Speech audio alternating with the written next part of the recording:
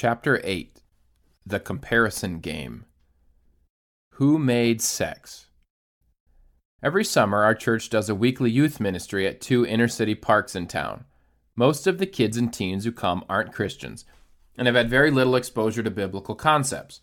We're teaching the teens about sex one week and show them in Scripture how God created sex. I remember a particular 15-year-old who flat out didn't believe us. He was convinced the devil had made sex. He associated the devil with sex because it felt good, and he knew it was, quote, against the rules. The thing he couldn't get his mind wrapped around was that, in his view, a stuffy, rule-making, dull God would have anything to do with something that felt so good. It is incredibly important for us to understand that sex is God's invention, not Satan's. You need to understand that the sexual urges you have are, on some level, God's handiwork. Satan wants us to think that the entire conversation about sex is on his home turf. He wants us to think it's all about body parts and impulse.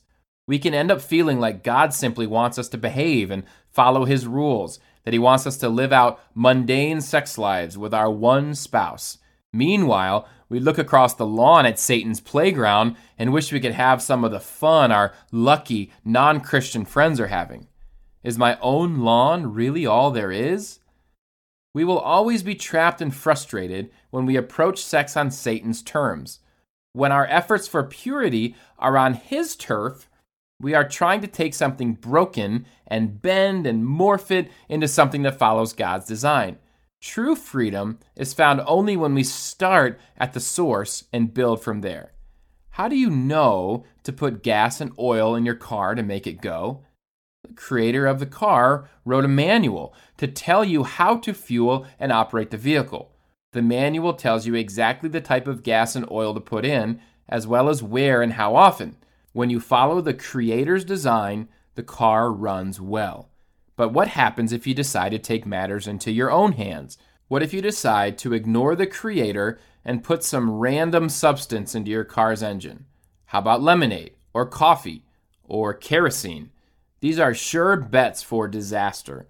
As more and more people look at their sex lives and see disaster, one must wonder if the creator of sex can finally get an audience with us so we can learn what the design for sex is and isn't.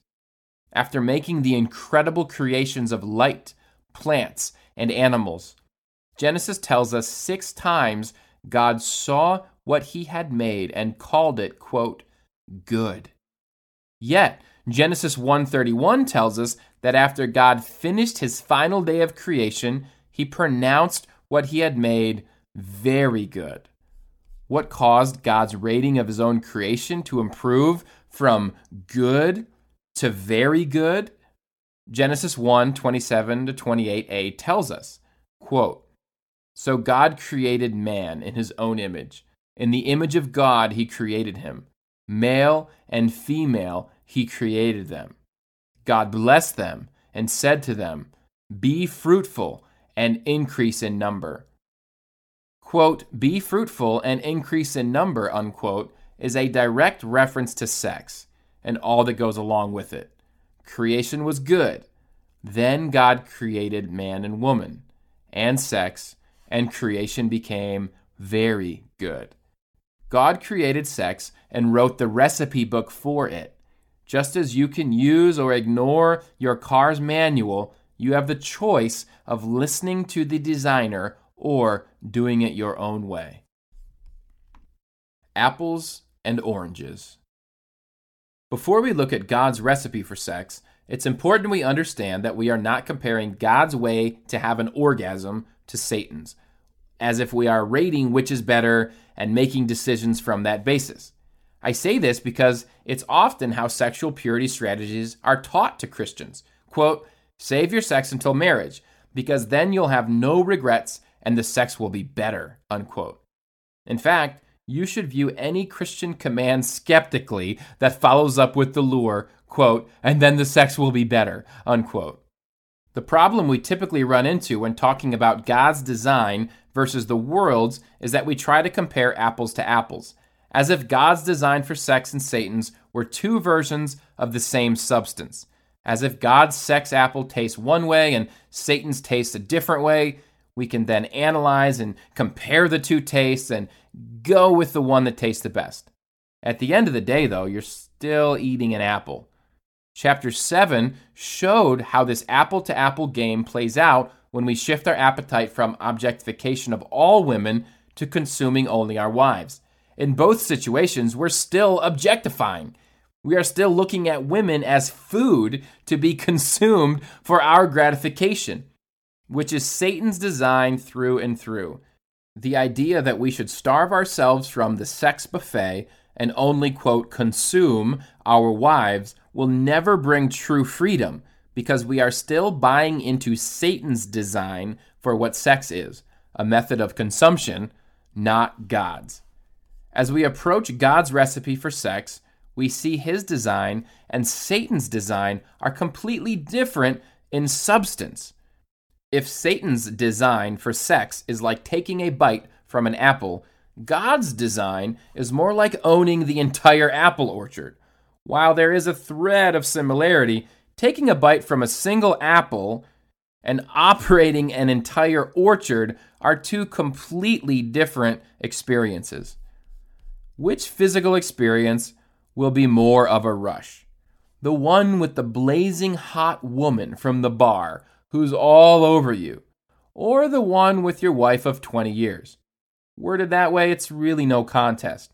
Telling ourselves or being taught that married sex will be more of a rush is an unnecessary charade that will eventually cave in on itself. When we compare the two experiences in this way, we end up feeling like the person longing for the playground across the street while they're stuck in their room doing math homework. We begrudgingly obey God's commands to be faithful to our seemingly mundane wife, all the while yearning to have what our non-Christian friends are enjoying on Satan's sex playground. When we think sex is about eating apples, about objectifying and about consumption, it's only natural we'd feel this way. We are slaving away on our apple orchard, tilling soil, organizing rows, planting seeds, fertilizing, watering, weeding, straining, and sweating. We then must figure out how to organize the harvest in a sustainable and profitable way, efficiently market and distribute all the apples, eradicate the disease that affected a quarter of the crop, then prepare for the next planting season and do it all over again. Meanwhile, our non-Christian friends are just running around the orchard like children, picking random apples from trees, taking gleeful bites out of them, then tossing them aside so they can grab another apple from another tree. No work, no hassle, all fun. We can feel like we made the wrong choice when we compare the immediate benefits of Satan's sex to God's. But when we take a moment to reflect on the big picture, it doesn't take long to realize where true wisdom lies.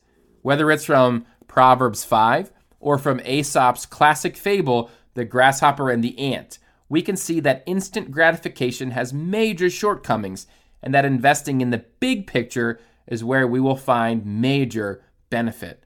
The problem with temptation is that we typically compare the immediate benefits of Satan's way with the immediate benefits of God's way. With this formula, Satan's way is going to win out every time.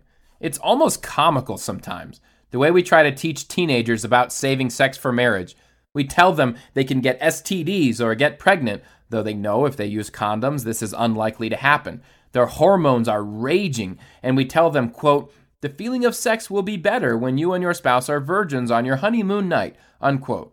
The reason I find this almost comical is because these types of statements all compare God's sex to Satan's, using Satan's metric system of sensual gratification. Quote, "God's sex feels better. Believe us," unquote, we say. No kid or adult is going to believe that because in the short term, it is seldom true. Any man would love to be worshipped by a new pretty thing. While for good reason, no wife of 20 years is going to worship her husband. We neglect to acknowledge what Proverbs 5 isn't bashful about at all, that extramarital sex feels really good. Proverbs 5:3 describes this well. Quote, "For the lips of the adulterous woman drip honey, and her speech is smoother than oil." Unquote. The author of this proverb points out there is intense pleasure to be had with an adulterous woman. Honey was the delicacy of the ancient world. Before there were chocolate brownies or ice cream, there was honey, and it was a much sought-after delight.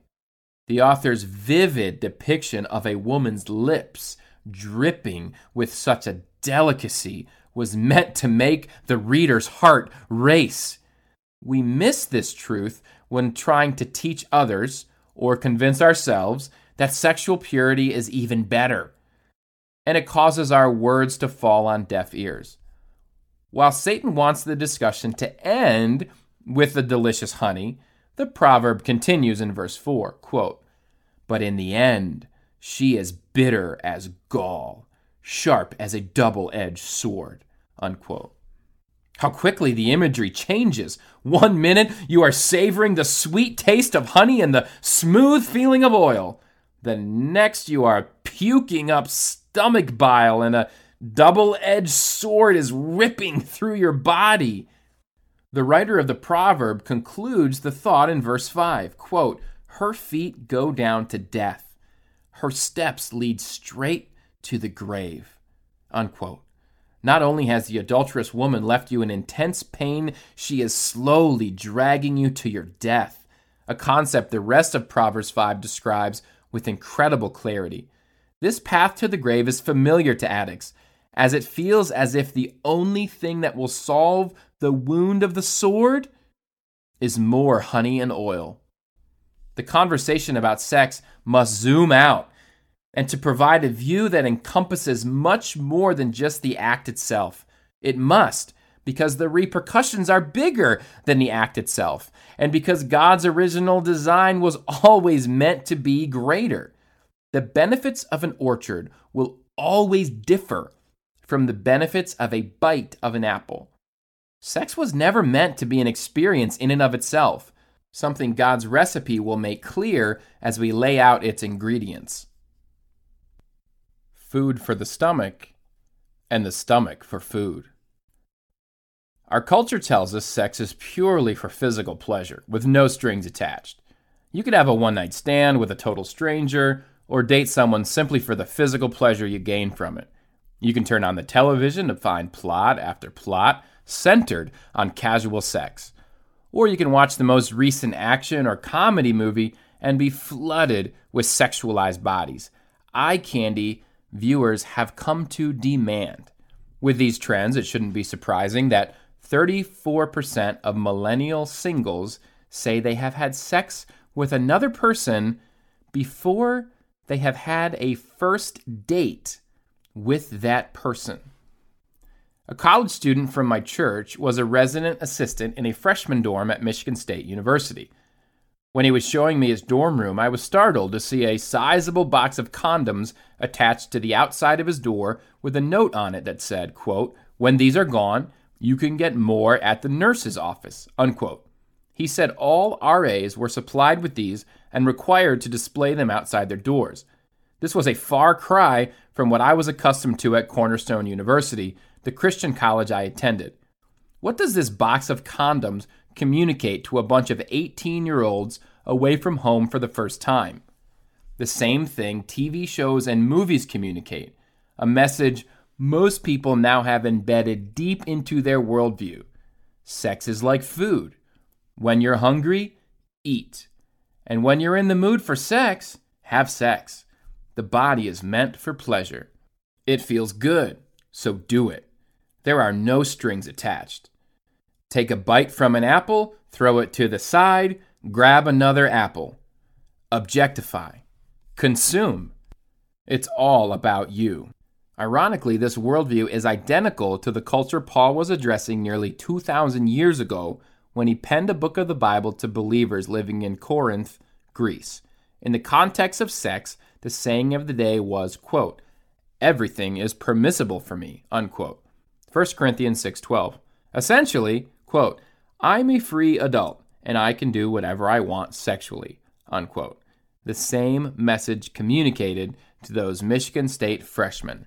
Some things just haven't changed. Another Corinthian saying in regard to sex was, quote, food for the stomach, and the stomach for food, unquote. 1 Corinthians 6:13. God created the stomach for what? Food. So take in food, because it feels good. Then move on, no strings attached. God created the sexual organs for what? Sex.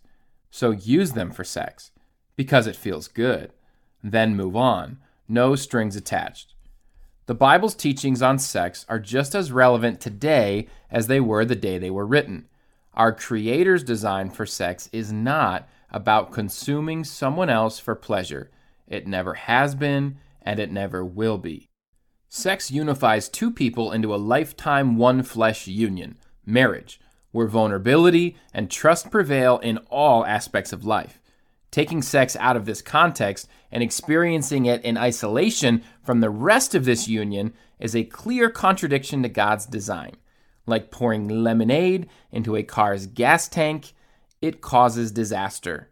No wonder our sex lives, our struggles with purity, and our culture are in such a mess. There simply is no comparison between God's full design for sex and Satan's empty perversion of it.